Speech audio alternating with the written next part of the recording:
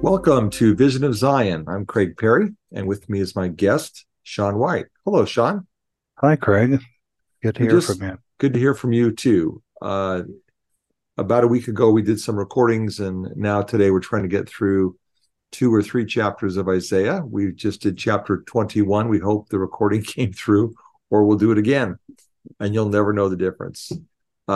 Chapter 22 has been a challenging chapter, to say the least. It hasn't it, Sean? It has taken a lot of work. And there are a lot of notes here. I'll just point out that it is approximately 20, I think not approximately, but it's 25 verses long. And you do have a lot of notes on this. And we ask, we probably should have mentioned this before, but it might be a good idea to prayerfully prepare to listen to these podcasts and to seek inspiration.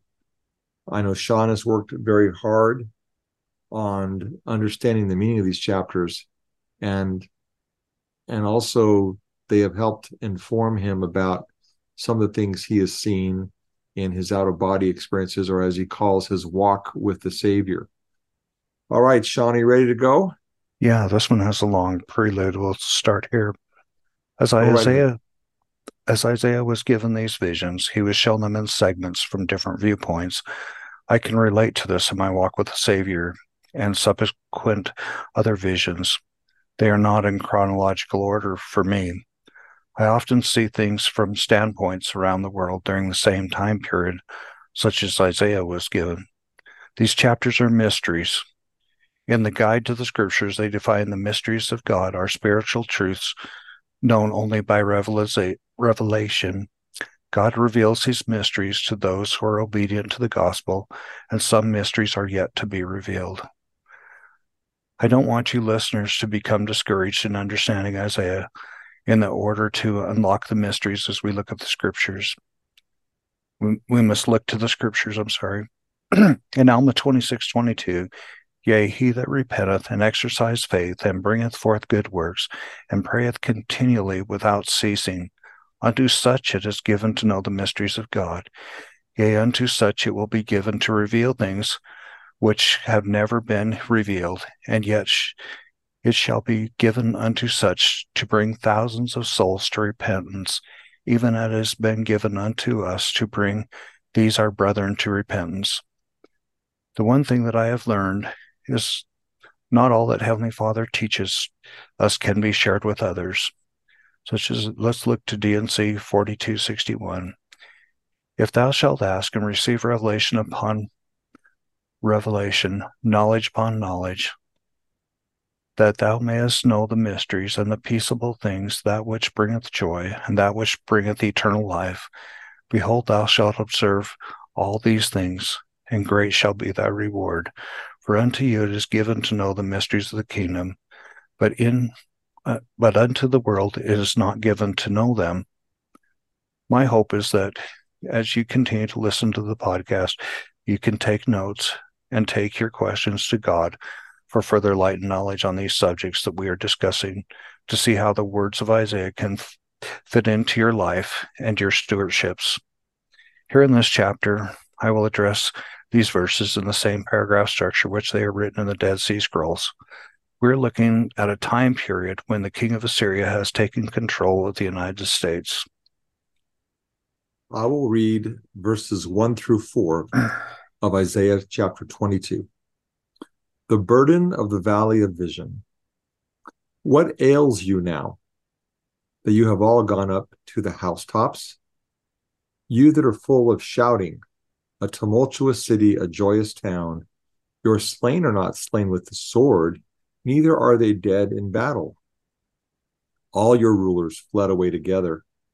They were bound by the archers. All who were found by you were bound together. They fled far away. Therefore I said, look away from me, and I will weep bitterly. Don't labor to comfort me for the destruction of the daughter of my people. The Valley of Vision is referring to a time when the people who ignored the prophecies that were given are now looking back at the warnings they were given. You In verse 2, it says, "You that were full of shouting, a tumultuous city, a joyous town, your slain were not slain by the sword, neither were they dead in battle." We might ask, why have they died? They died from drug overdoses, suicide, and illnesses. Verse 3, all your rulers fled away together. They were bound by archers. All who were found by you were bound together. They fled far away. Our governors, our congressmen, and others were captured and taken away by the king of Assyria so they wouldn't cause trouble. Anciently, archers were sent to the battle first beforehand to before the combat began. Therefore, I said, look away from me, and I will weep bitterly. Don't labor to comfort me for the destruction of the daughter of my people. God is speaking to Isaiah here. He tells Isaiah to look away as God weeps bitterly. God tells Isaiah not to labor to comfort him. We see it as very hard on God to see his children going through this experience of being invaded and enslaved, all the time knowing it is necessary to humble them. All right, I'm going to save my comments for the end and let's keep reading. Verses 5 through 11. For it is a day of confusion. Oh boy. Starting to sound real familiar. And of treading down and of perplexity from the Lord, Yahweh of armies, in the valley of vision. A breaking down of the walls and a crying on the mountains. Elam carried his quiver with chariots of men and horsemen, and Ker uncovered the shield. Your choicest valleys will be full of chariots, and the horsemen set themselves in array at the gate. He took away the covering of Judah, and you looked in that day to the armor in the house of the forest. You saw the breaches of David's city, that they were many, and you broke down the houses to fortify the wall. You also made a reservoir between the two walls for the water of the old pool, but you didn't look to him who had done this. Neither did you have respect for him who purposed it long ago. In these verses, we are seeing a people who haven't turned their hearts back to God and feel they can overcome the invaders without God's help. This is evidenced in, but you didn't look to him who had done this, neither did you have respect for him who proposed it long ago. These are good people that believe in God, but didn't develop their relationship with God to hear his voice and completely trust in the things he told them to do. No matter where they look, the invading army of the king of Assyria is there. They tear down homes and anything they possibly can to fortify themselves from this army. Many take up arms and fight against them, but as in the days of old, their efforts are fruitless without God on their side. Verses 12 through 14. In that day, the Lord, Yahweh of armies, called to weeping and to mourning and to baldness and to dressing in sackcloth. And behold, joy and gladness, killing cattle and killing sheep, eating meat and drinking wine. Let's eat and drink, for tomorrow we die. Yahweh of armies revealed himself in my ears. Surely, for you this iniquity will not be forgiven you until you die, says the Lord, Yahweh of armies. In the time of looking back, the valley of vision, Yahweh of armies, the servant, feels he has lost his identity as he goes through deep mourning for his people. During this time of invasion, they continue to ignore the prophecies and eat and drink as much as they can because they feel they are going to die anyway. Yahweh of armies whispers in Isaiah's ear, surely for you this iniquity will not be forgiven until you die. Verses 15 through 19. Thus says the Lord, Yahweh of armies, go, get yourself to this treasurer, even to Shebna, who is over the house, and say, what are you doing here? Who has you here, that you have dug out a tomb here? Cutting himself out a tomb on high, chiseling a habitation for himself in the rock?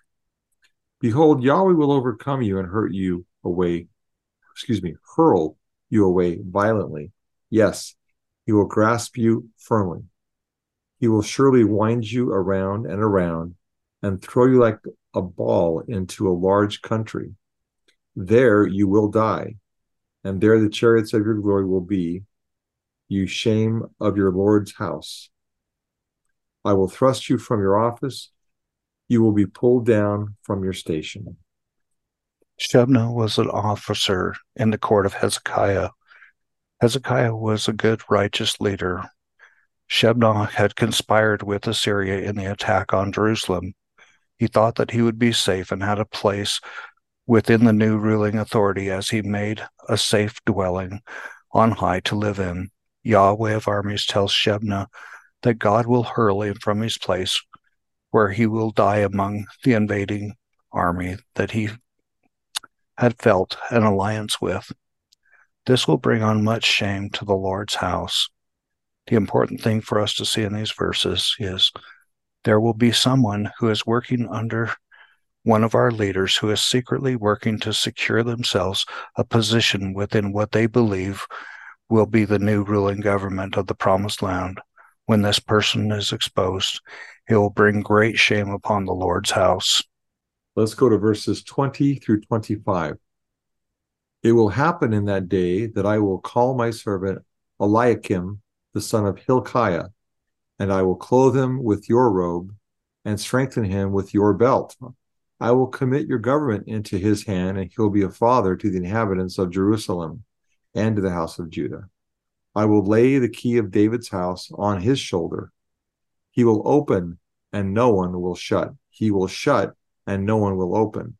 I will fasten him like a nail in a sure place. He will be for a throne of glory to his father's house. They will hang on him the glory, all the glory of his father's house, the offspring and the issue, every small vessel, from the cups even to all the pitchers. In that day, says Yahweh of armies, the nail that was fastened in a sure place will give way. It will be cut down and fall. The burden that was on it will be cut off, for Yahweh has spoken it.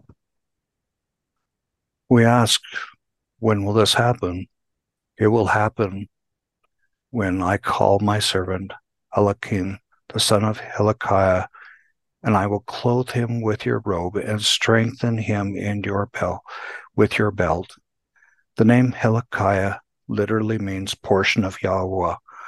Yahweh is based on the consonants YHWH, which is one of the names for God used in the Old Testament. In ancient Hebrew, the vowels were not normally written. The name Eliakim in Hebrew means God arises, or resurrection of God. The inhabitants of Jerusalem and to the house of Judah, I will lay the key of David's house on his shoulder, and he will open, and no one will shut.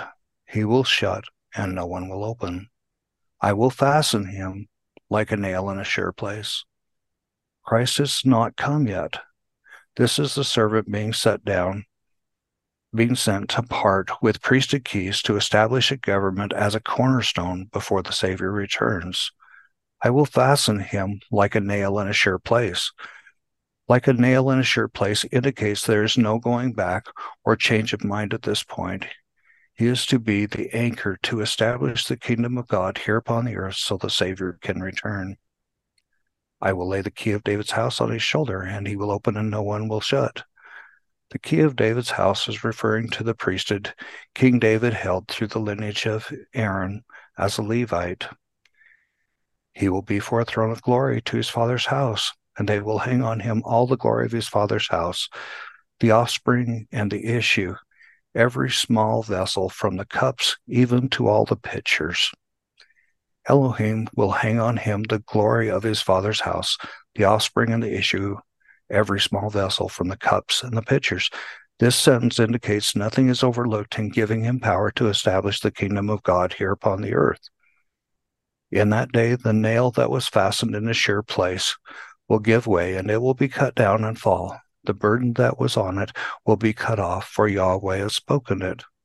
Here we see Elohim decreeing that the old leadership of our time that we thought was immovable is removed. This new person, the servant, is given all the priesthood power and authority to set up this new kingdom of God here upon the earth for Christ to step up into with all of his glory to rule and reign. We're going to see the setting apart of the servant in other chapters from different viewpoints. So that concludes the verses in Isaiah chapter 22.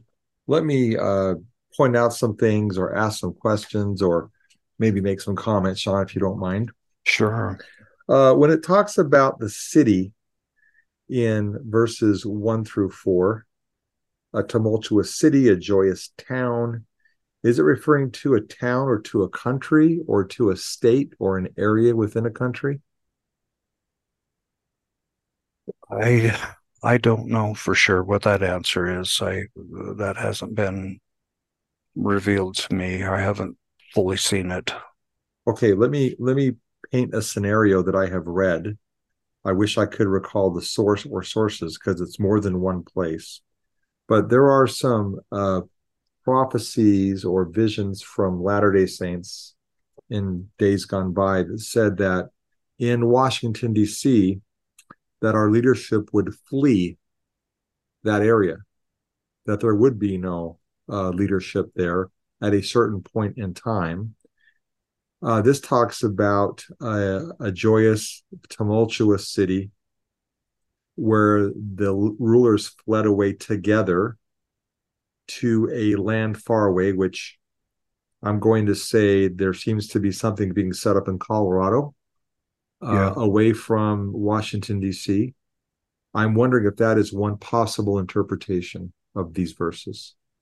it could be. There's also a city in the Appalachians, underground mountain there, in case of a sooner attack where they couldn't get away quite as easy, and that's quite an interesting. Lot of videos are surrounding that. Yeah, I've seen those videos. Who was that governor that took people into those cave or in those roads? There was an independent. Was he a former wrestler? Very independent person. Oh, Was it from Michigan? yeah.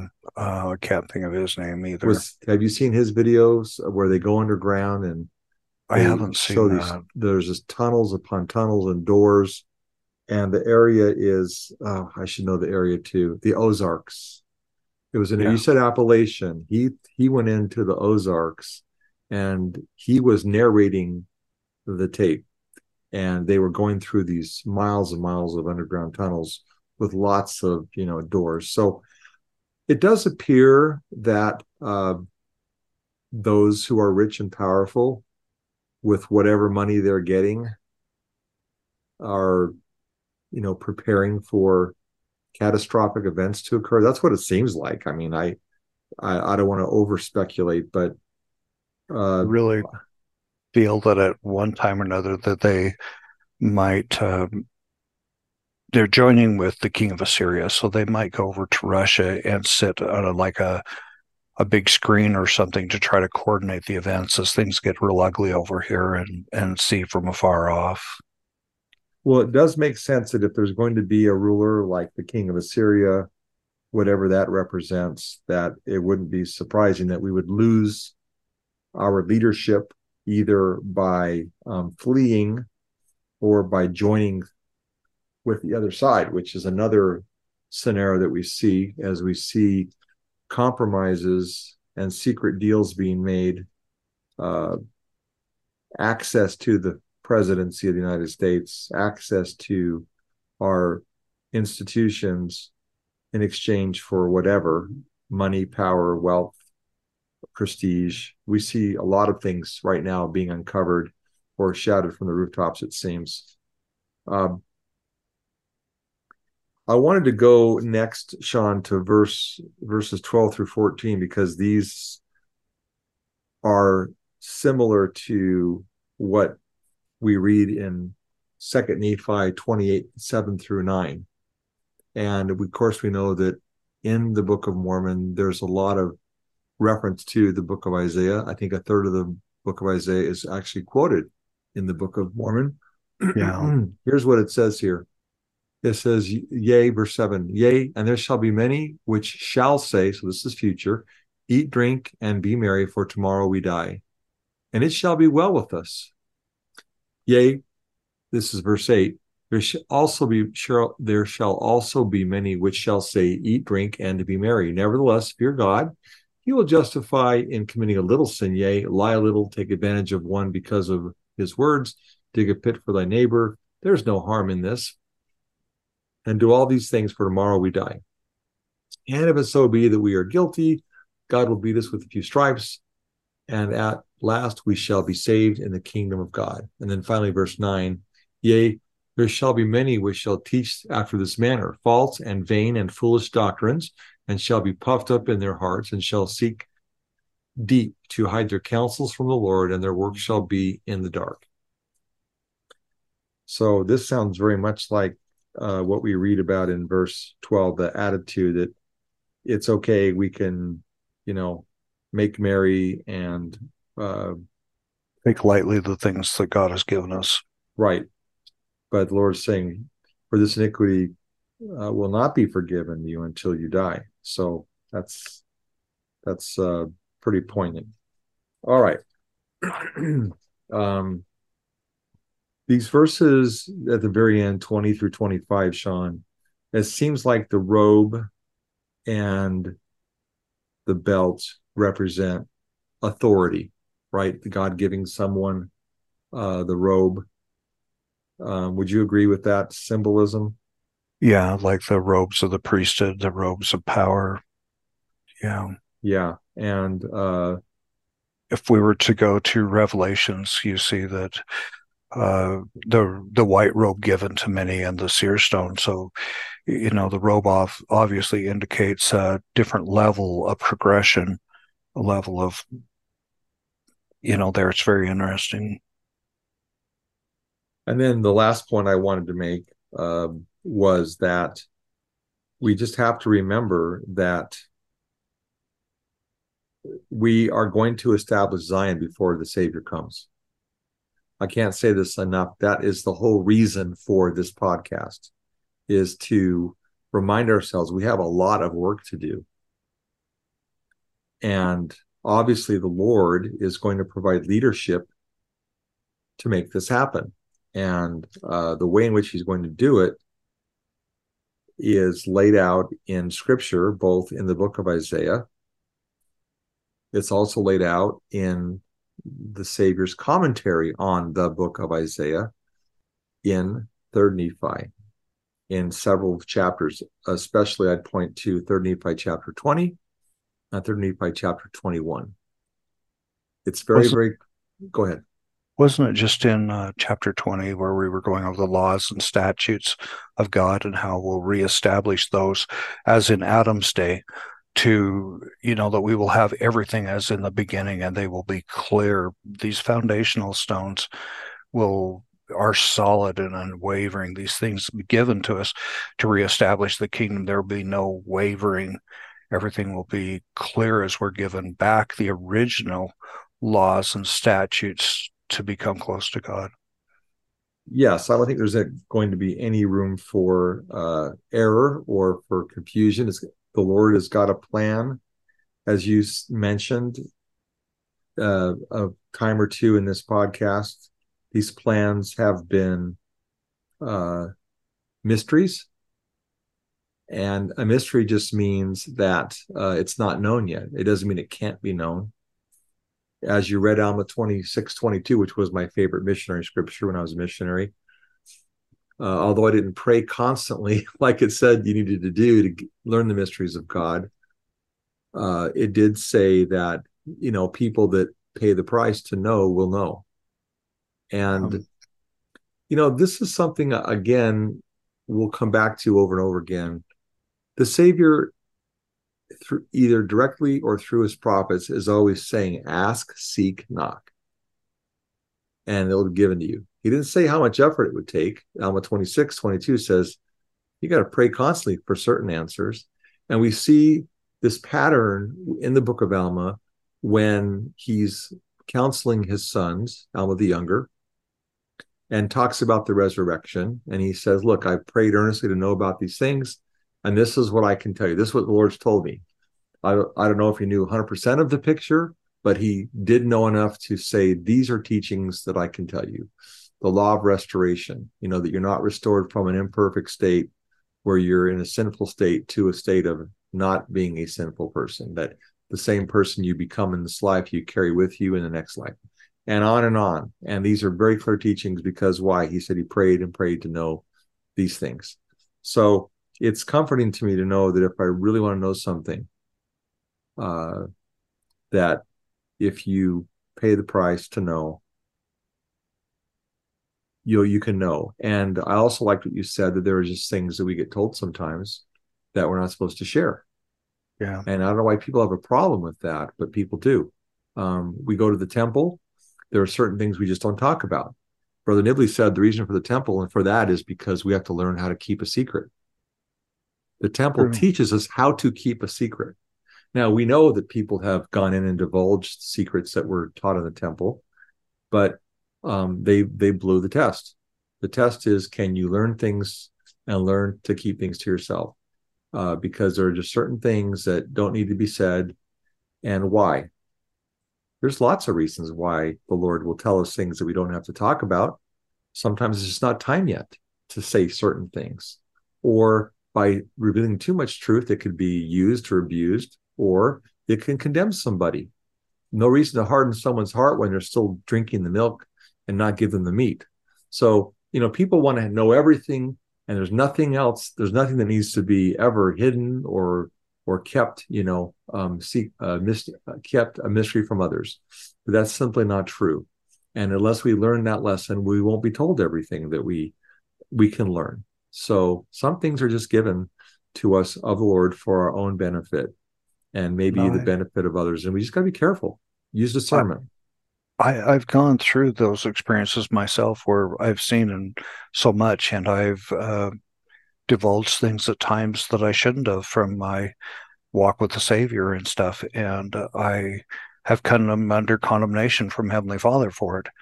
And oh, I do not like that feeling. That is a heavy, heavy burden as I ask for forgiveness and seek repentance for giving it. And sometimes it is because if I say something out of turn or something where somebody doesn't have a foundational stone, it puts up a big wall in their learning and their growth. And I don't want to have that burden upon me now that I understand that if I give too much, that it will hold up their learning because they will put up a wall in trying to get to this path. And I want everybody to grow and become close to Heavenly Father, but it comes in stages. How do you? I was going to ask you, how did you feel when you crossed that line and said too much? I was going to ask you that because I have also, felt that feeling before. It When you've had was it, what is it? How would you describe it? um, like a heavy burden, like a heavy weight of I've just it's just in my mind. It's heavy. Like I can tell that I've done something wrong afterwards, and I feel like I've disappointed my Heavenly Father. Like I've disappointed somebody that I greatly, greatly respect, more so than anybody here on earth. And I do respect my Father more than anything else, and to disappoint him by doing something wrong feels really bad, and I don't want to break that love that he has for me by doing something wrong. So let me just, I haven't had a vision like you've had, but I know there's been times when I've said too much and I want to describe or, said the wrong thing to the wrong person at the wrong time in my anxiousness or whatever the motivation is. And one of the things that I feel well, let me describe the opposite. When you're supposed to talk to somebody about spiritual things, they will be edified by what you say, and you will also be edified.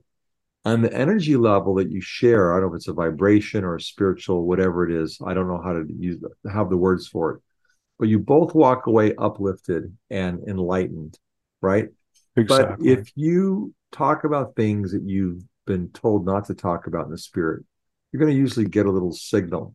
And if you do it in the wrong time and place, you're not going to feel edified. You're going to feel drained. You're going to feel the window close. When a lot of times I'll refer to missionary experiences because they're touchstones to my own spiritual growth and learning some of these things. But uh, like while you've been talking today, I haven't really felt, except for now, particularly impressed to say anything, right? Hmm. But now as we're Yeah. talking, I feel okay. I feel it's okay to talk about things, and so I start sharing or talking more. So as a missionary, I had some interesting experiences where I call it the green light.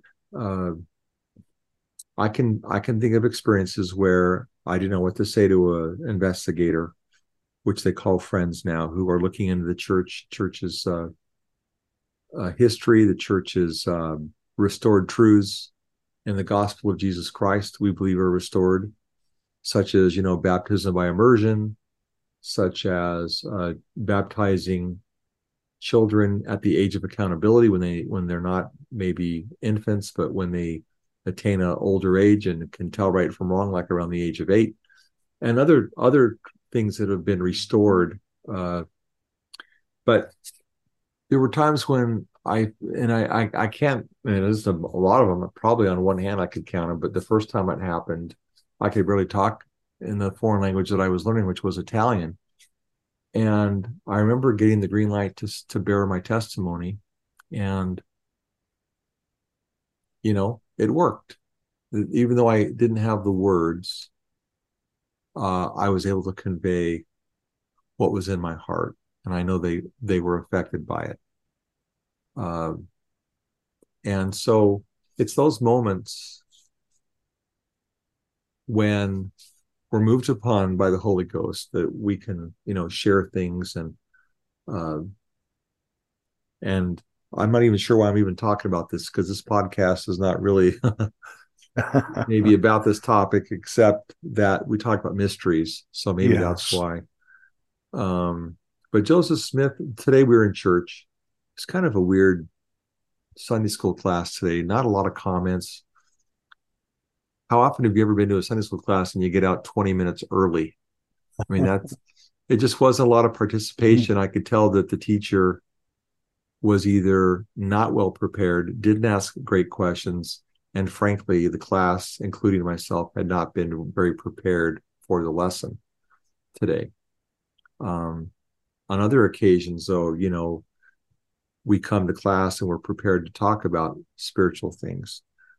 So, once in a while, I kind of lost my train of thought, but once in a while, we can hit the wall like that. And, you know, preparation is important to receiving direction and understanding the Lord's truths, and some things are supposed to be kept locked away as a mystery until we're mature enough to understand it. And how many times have we gone to a class and not understood or heard a principle taught, but then it's like at some point in our future, then suddenly the idea hits us. We've heard it talked about 1,000 times, but there was that one moment when, oh, this is for me. Finally, the principle is sinking in, and boom, we get that illumination. For me, that was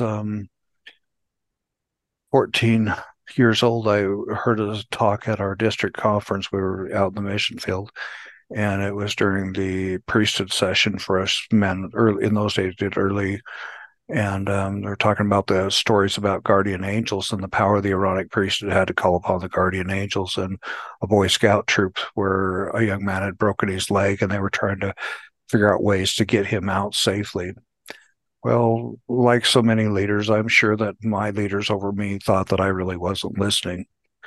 And I may not have been so much, but I got into a situation 2 years later or a year later where uh, I was a pickup had been stolen from us, and we were trying to tow it back because the fellow had blown the motor, and we're coming through Wind River Canyon in Wyoming, and I'm on the end of a 20-foot tow rope, and the pickup that I'm in the tow pick in the behind dad, and and it's so dark and I can't see as we go around these turns and everything. And at that age, I thought surely that toe strap could break, because we didn't do it very good. It could break easily. And how would I see the turns ahead of me? I have no light, no nothing. I've got power brakes and power steering, so it's very hard to turn. And I'm only, 25 feet behind Dad. And I was so scared as we went through that windy canyon. And I remembered that talk in that priesthood session there in Glendive, Montana, about the calling upon the ministering angels, that I had the power in the Aaronic priesthood to do that. And I called upon them. And for the rest of that drive, the I knew there was somebody in the seat beside me. Hmm. And all I felt worthy to do was to hum and sing every hymn that I could remember. And I just, tears were in my eyes the whole time because of how the presence that I could feel in that passenger seat with me, safeguarding me. And, it was just that highlighted moment from that lesson that others around me may not have thought I was really listening to. Reminds me of Alma the Younger when he has seen the angel and he's in darkness for, I guess, 3 days or part of 3 days. And he remembers his father speaking of Christ. And so then he called upon Christ. And that turned his situation around. Those recalling those words. I remembered why I brought up Sunday school, Sean. It was because one of the questions he asked that didn't get a lot of play, a lot of comments, but it made me think a lot was, you know, how do you learn to follow the Spirit? How do we learn? How do we know when the Lord is speaking to us? How do we learn to follow? And there are probably listeners who aren't sure how to do that. Uh, so was that your first time learning how to? Well, it sounds like you got an impression, the impression sunk in, and then you followed through with the prayer, and then there was a result, correct? Correct. Yeah. Was that the first time that you It was had an probably impression of follow the Spirit and understood what was going on, the process? it was I'd had maybe some subtle ones before, but this one was so powerful and so undeniable that I had learned little things before, and then it just really unfolded in this big way because of the faith I guess I had developed from little teeny things before. So my advice to people say, how do I follow the Spirit? How do I have, the Lord speak to me? How ask. Ask for the Lord to guide you. It could be a simple thing. Lord, I don't know your voice. I think the Lord loves people who start at ground zero. He doesn't have any problem with that. Lord, I know you exist. I believe you, or I want to believe in you. Can you please help me learn how to hear your voice and follow it? I Yes. really believe people will get impressions. I think as I understand it, Sean, the angels are like they are biting at the bit to Yes. teach people to pray and to follow the Spirit. It is not stingily given. It Yeah. isn't it isn't condescendingly, oh well, you're nobody. No, they cannot operate in this earth plane, and the plan of God cannot operate except generally through his his people. And so they're anxious for us to have that prayer. Some people call, the sinner's prayer, that moment when you really can humble yourself to call upon the Lord. But it is a process. But Joseph Smith said that he talked about it in terms of the gift of prophecy. He said, if you get an idea in your mind about something occurring in the future, I'm going to I'm not going to quote it exactly, but I'm going to be close to the spirit and intent. And you find that the thing that you thought about came to pass or occurred the same day or soon, then you will know that the spirit of prophecy is beginning to work inside of you. And if you'll pay attention to it, you can develop the gift of the spirit of prophecy. And of course, that's the same with following impressions. and it was line upon line, little impressions. I remember a talk by Boyd K. Packer talked about how when he was flying an airplane during World War II, they had these radios, and I guess I don't know if he was a flyer or not, but he was in the Air Force, and he was talking about that process of there's this static and it's noisy, a lot going on those radio bands early on, and you'd have to tune in and listen carefully to through the noise to hear that voice of the control tower or a pilot, whoever they were listening to, and you had to learn to hear it. I think it was a great analogy for the spirit, but and listening to it, learning that voice. I want to say in the strongest terms that God is interested in us learning that. They are anxious because there's so much work to be done. And I think each one of us is here for a divine purpose, some piece of the puzzle that we're going to play for our some fulfillment of promises made to our forefathers and promises made to our those who will follow us. And as we all collectively get together to and follow the Spirit, we unleash this power, just like this servant Eliakim. Once he gets the robe on and the belt, he can open and shut, and no one can stop him. Yeah. This is the same as Enoch. This Yeah. is exactly what Enoch was doing too. I mean, I think Enoch is the prototype of this servant in the last days, because when the Lord needs to get his work done, it gets done. And it's very clear in 3rd Nephi chapter 20 and 21, chapters 20 and 21, that there's a plan. Isn't And it yeah, interesting how Enoch, Moses could not speak very well, and they were not good with words. Like with Enoch, the Lord told him, "Just open your mouth, and I will fill it." And how Moses was given Aaron to help him and things, but they were not men of great words or great speaking with people, eloquent speaking or anything. But I that's think who the that, Lord uses. yes, I think part of that, you can correct me if I'm wrong, but I believe part of that is to let them know that it's not them. Yeah, yeah, If you're a great orator and you're the Lord's prophet, you might forget who's behind it. And yeah, so it's not a bad thing. Don't we have examples of other prophets? Why did you pick me, Lord? yeah. Because I don't want anybody thinking that it's you. Exactly. This is the reason why Moses got in trouble the one time, right? And he blamed the children of Israel. The Lord said, "Go over to that rock and call on the rock, and the water will rush forth." And then someone said, because this is what Moses said later, was the waters of, anyway, at the waters, he tapped it with his staff, and the water came out. He Yeah. was tempted by the others to tap the rock. Don't just call it that. You got to tap it. And he did. And the Lord said, "Hey, you just crossed the line. I was trying to show them that you're speaking the word of the Lord, and that is enough. But when you tapped it, you took the credit. And guess what? Here's the penalty. The land of Canaan that we're all going to go to, you're not going. You're going to stay outside of it."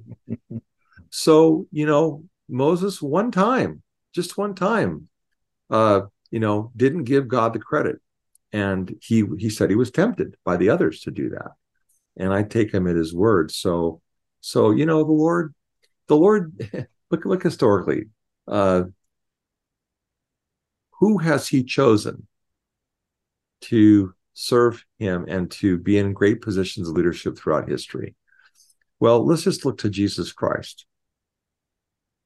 Born in a manger on the outskirts of a little town, Bethlehem. You can't get much more humble of a birth than that. And that's why people miss the mark, because this is not what we expect of a king. We expect the king to be born into into the king's house, right? I mean, born the right lineage, the right, of course, he had the right lineage that was kind of hidden, but the other factors. And John the Baptist, Oh, who yeah. Jesus said was the greatest, there's not a greater prophet than John the Baptist. And he's out Yeah. there eating locusts and honey, and apparently his father was killed between the wall and the altar, or between the he was killed in the Holy of Holies apparently because he wouldn't give up certain information. Uh, anyway, you've got these humble people. Joseph, Emma said he couldn't complete a sentence, and as a young man had bone marrow, infection in the bone marrow, and had to lay in bed for all those times and walked with a limp, and couldn't. Emma said he couldn't hardly complete a sentence there, and yet look at all the scripture that we got from him. And Alma the Younger was, I mean, who would in our day would accept Alma the Younger as a prophet after all the things that he did? I mean, could we today open our hearts to accept him as a prophet? No, I don't. I think it would take a real testimony to accept a renegade like Alma the Younger. I think we believe in repentance, but yeah, that would take a lot of faith. And Joseph, yeah, yeah, there's not a better witness of the restoration than his wife Emma when she says, uh, "What you just said it." No, Joseph couldn't have done this. I was married to him. He didn't have this ability at all. And it's interesting to watch people who refuse to consider that he was led by the hand of God and to try Yeah, and explain it. It's tough. I mean, there are so many scholars who don't have, a foundation, or used to have foundation and lost the foundation of believing Joseph Smith was called of God or could do a divine work. It's quite yeah, amazing to try and see how they will give everybody else credit except where credit is due. It is one of the reasons, the Lord says, what out of the weak things, yeah, comes the strong, and they confound the wise. And again, I say, go to Third Nephi chapter 21, when the yeah. when the work of the Father begins, and the servant is there. This is the classic situation. You have to only rely upon the Spirit to make those discernment choices. And it's very, very, very hard to just say Joseph had native intelligence and that's why he could pull it off. Joseph, you might recall, Sean, and our listeners might not know this story very well, that there were brethren who were a lot smarter than Joseph who Yeah. became converts. In fact, Charles Dickens one time said, as he watched these people leave England, he didn't call them, they weren't the peasants coming over or the peasants only. He said the flower of England was responding to the call of the restoration. And you can't make sense of it. So they come over here, these educated, well spoken British converts, other people, preachers from Canada, preachers from all over, such as Sidney Rigdon and others, very capable people. And at one point, Joseph said, "Okay, you think this is so easy to do?" I think it was Revelation, the DNC. I'm too Yeah. lazy to look it up right now, but he said, "Go ahead." The Lord said, "Write one revelation, like I call upon Joseph to do. Go ahead and try it." Um, Nobody could produce anything at all like it. And another example, which has come out in recent years, was the Council of 50, when Joseph said, "Look, we need to have a constitution for this uh, entity we're going to set up. The kingdom of God," they called it, was not the church. Today we use the terms in a way synonymously, but at that time in 1844, they were going to go out and set up this kingdom. Anyway, he said, "Go ahead and write the Constitution. Y'all put your heads together and y'all write it up. These are the best of the best. The best of the top leaders in the church got together to try and write a constitution." And they spent, quite some time. And Joseph says, "I'll judge whether you did a good job or not." And they tried. Boy, did they try. And Joseph came along, and well, it's another story, but he didn't. He just said basically, "Behold, thus saith the Lord, ye are my constitution." The men, the men and women, the church people with spirit. It was an interesting exercise, though, to watch them. And they're look. I can just see them looking over their shoulder. Is this okay, Joseph? Is this okay? Are we doing? We just sometimes we take people and things for granted who are gifted. Um, I was thinking of an example today of. Well, I was thinking of this is off track, but it's a similar thing. The Beach Boys were a really fun group in the '60s, right? Everybody knows who they are. I was listening to a little clip that popped up today that said that Paul McCartney and others think that um, the greatest song ever written in rock and roll was Brian Wilson's "God Only Knows." What I'd be without you. Paul McCartney, who's written "Yesterday" and "Hey Jude" and some of the greatest songs ever in music history. One of the greatest songwriters said that song makes him cry, and he had a chance to Wow. sing it with Brian Wilson on one occasion in a live concert, and he said he was in the practicing session. He was just all choked up. The Beach Boys were nothing without Brian Wilson. I don't know if anybody wrote anything, any music or compositions in that group. They were performers, okay, and he could hear it in his head. And that album, the famous album Pet Sounds, the song Good Vibrations, and the stuff he heard and could do. But without Brian Wilson, the Beach Boys would have been nothing because they didn't have any material.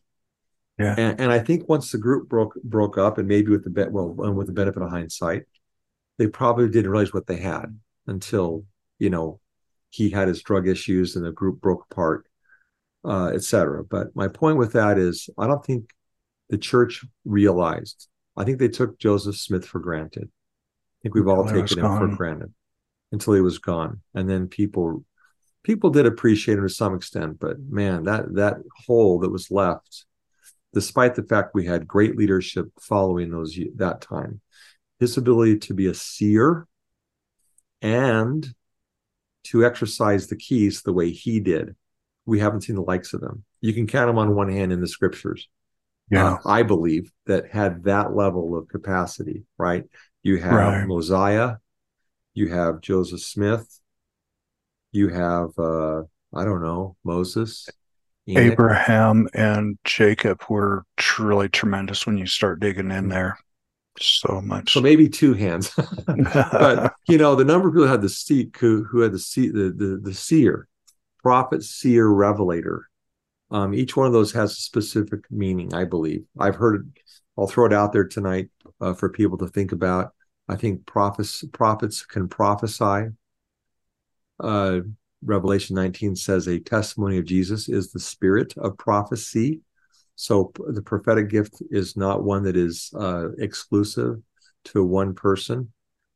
A revelator, I believe that's the person who can reveal or explain scriptures, Yeah. explain what things mean. I think that's what we're trying to do here, is trying to explain Yeah. or reveal meanings of things in the book of Revelation. And then a seer. And a seer is, as it says in the book of Mosiah, is the greatest of all. Yeah.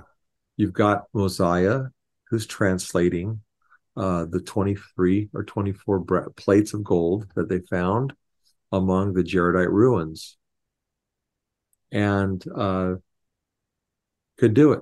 And Joseph as well, whether he used the seer stone or whether he used Urim and Thummim or used them, both of them, or could later just do it through his mental focus because he learned. Um, Well, the Doctrine and Covenants is a great job. I mean, many times we see him in the Doctrine and Covenants starting out in one direction, and then he just opens up into a vision, and he just goes and goes and goes. And it's wonderful to see him kind of start in one direction, and then all of a sudden you can see him overcome with the Spirit, and he just goes. yes, that is so true. There's one of his writings that you can see him talking about things from a spiritual knowledge, but then he shifts into thus saith the Lord mode. Sometime we'll talk about that. You can just Yeah. see the shift in the writing when it happens.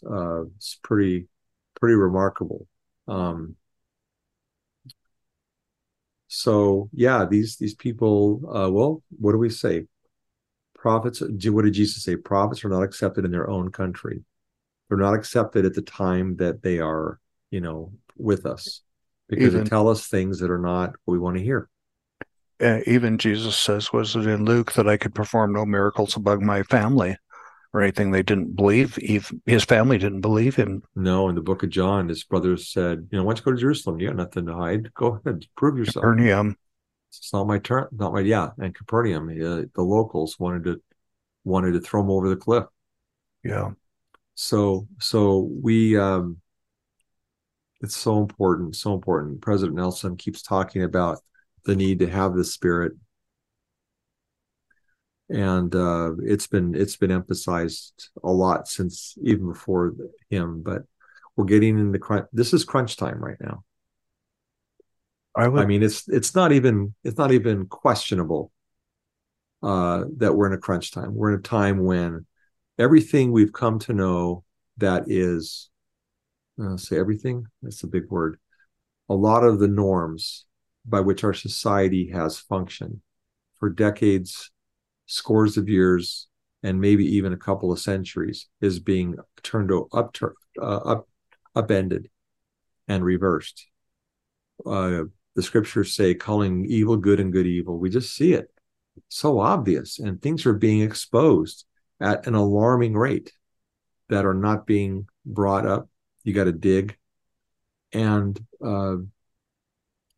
this is crunch time. This is the time that the Lord is warning us about, and it is a direct result of increasing wickedness, and or you want to say a different word, not obeying the Lord's uh, principles.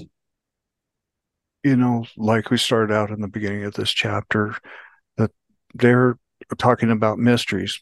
There are so many mysteries left in the chapters of Isaiah, and I just want you to encourage you to pray and dig those out and find them for yourself. You may not be able to share them when you get them, but don't wait to feel that prompting of the Spirit till a life or death situation. Start early and by reading these scriptures and praying about what they mean to you and how they affect you in your life.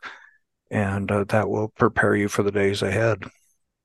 Well, thanks, Sean, for your efforts to help us with your understanding of the book of Isaiah. It certainly triggers a lot of feelings and thoughts for me.